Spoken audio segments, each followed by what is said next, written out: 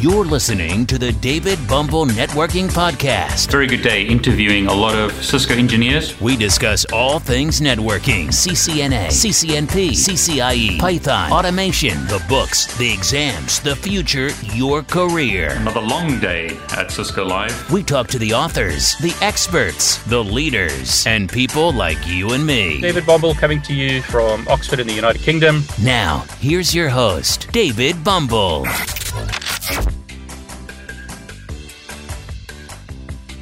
In this video, we're going to talk about hexadecimal. Firstly, why do we care? Well, we care about hexadecimal because it's used in networking all over the place. As an example, when you look at the MAC address of a device, it's written in hexadecimal. What's really becoming important these days is IP version 6. IP version 6 addresses are also written in hexadecimal. So you'll see an IP address such as FE80::1. You need to know how to do conversions from one numbering system to another. As an example, you need to know how to convert hexadecimal to binary, binary to hexadecimal, hexadecimal to decimal, decimal to hexadecimal, and all those different combinations. So if I gave you a decimal number of 128, you need to know how to convert that into binary. You need to know how to convert that into hexadecimal. These are the foundations. You need to know these foundations before you really get into networking. So build a good foundation. Learn your numbering systems. Learn binary, learn hexadecimal, and it'll make your life a lot easier. Okay, so let me show you an example of where hexadecimal is used. This is a Windows 10 computer. It's actually that laptop over there which I'm controlling from my Mac. I'm using Windows here because a lot of people have Windows computers. This is Windows 10 once again. I'm going to type ipconfig. When I type that, you'll notice that command shows us the IP version 4 address of this computer, but it also shows an IP version 6 address. This is a hexadecimal value. Notice FE80. That's known as a link local address in IP version 6. We'll talk about that later. But for the moment, notice FE80 hexadecimal values. But let me show you a MAC address. So ipconfig/all, I'll scroll up. There's the command. We can see that this is the name of my Windows computer. Notice here, physical address. This is for a virtual box interface written in hexadecimal. Notice the values 0A0027000018. Those are hexadecimal values once again. Let's have a look at the wireless card. So here we've got a wireless network adapter. This is the physical address or MAC address. Here is another one, physical address or MAC address. Once again, these are hexadecimal values. Now we can look at the MAC address on my MacBook as an example. So forgive the pun of looking at the Mac on a Mac. Going to the wireless connections, open network preferences. Here's my Wi-Fi interface. I'll go to advanced, go to hardware, and you can see here is the MAC address of my wireless interface card.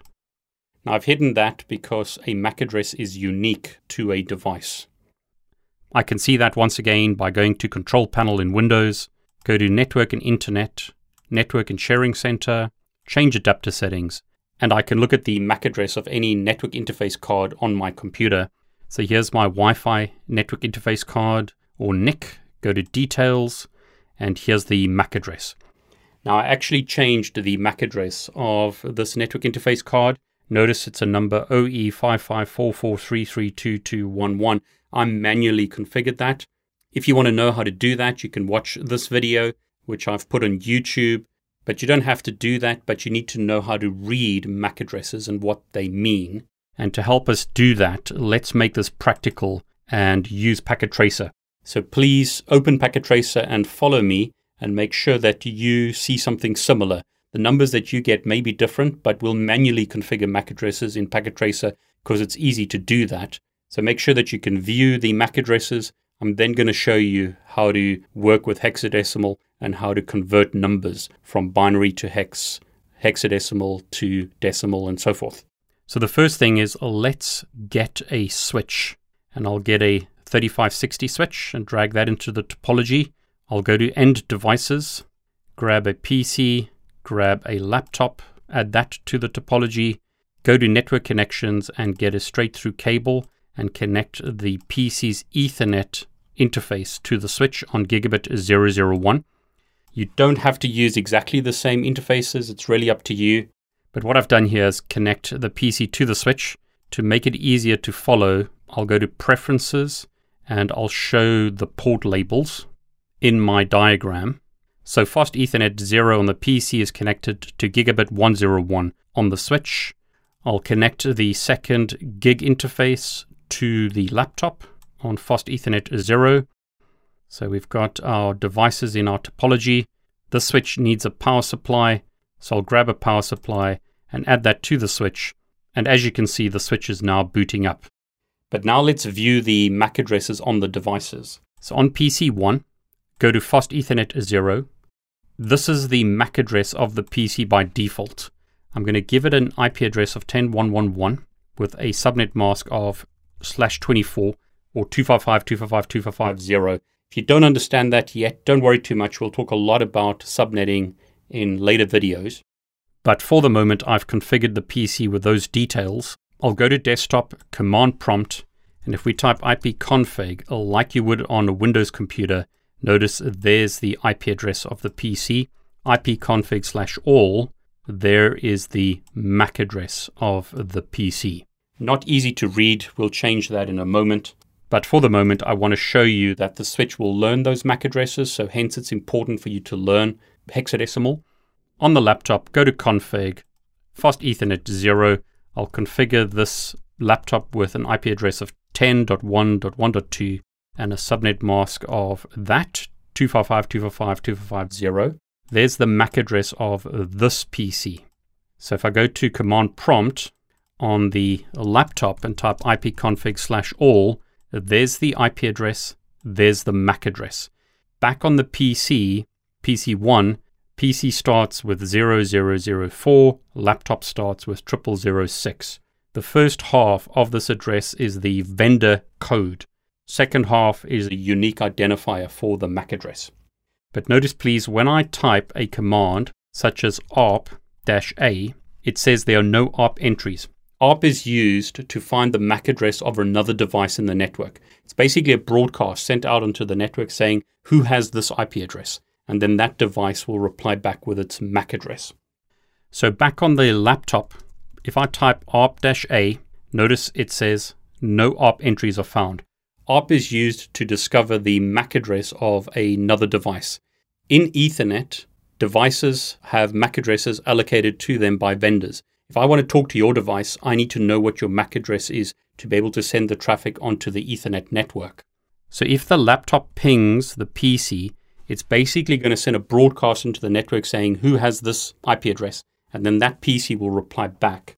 Notice now when we type ARP-A, we see that this IP address is using this MAC address, and that's correct per the information on PC1. Back on the PC, ipconfig/all shows us that the PC has this IP address and this MAC address.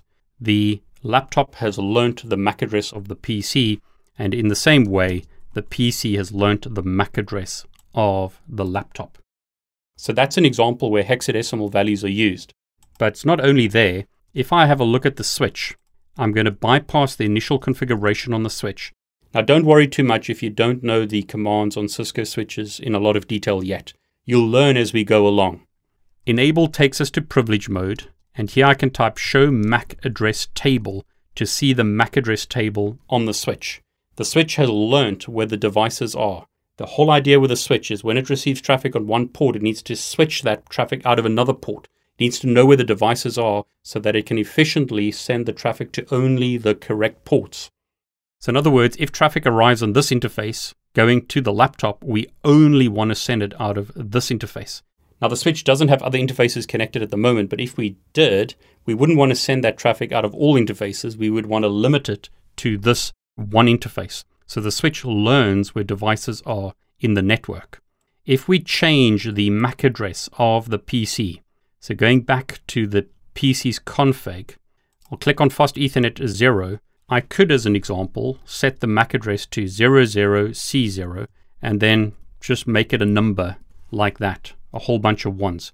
Notice a MAC address consists of 6 hexadecimal values. This is hex, which is the vendor code, and then 6 hexadecimal values, which is the unique identifier for the MAC address. A hex value is 4 binary bits, and I'll explain that in more detail in a moment. This is a 48-bit number. We've got 12 hexadecimal values in a MAC address. 12 times 4, 48 bits. Each number here is a hexadecimal number. What I'll do now is change the MAC address of the laptop. So go to config, fast Ethernet 0. Let's make that 00C0 2222 and a bunch of 2s. So I've changed the MAC address of the laptop as well. If I type ipconfig, that's the IP address. Do /all, make this bigger. That shows us the MAC address of the PC has changed, or the laptop in this case has changed. So now, ARP-A, the ARP cache has timed out or has been flushed in this example. There are no ARP entries. If the laptop pings the PC and type ARP-A now, you can see that the MAC address value has been updated. So the laptop has learnt the new MAC address associated with the PC. And in the same way, the PC has learnt, that was the previous entry, the PC has learnt the new MAC address of the laptop. And the switch will have learnt the new MAC addresses. Now it still has the old MAC addresses in its MAC address table. They will time out after a period of time. But for the moment, it's got both the old MAC addresses and the new MAC addresses in its MAC address table.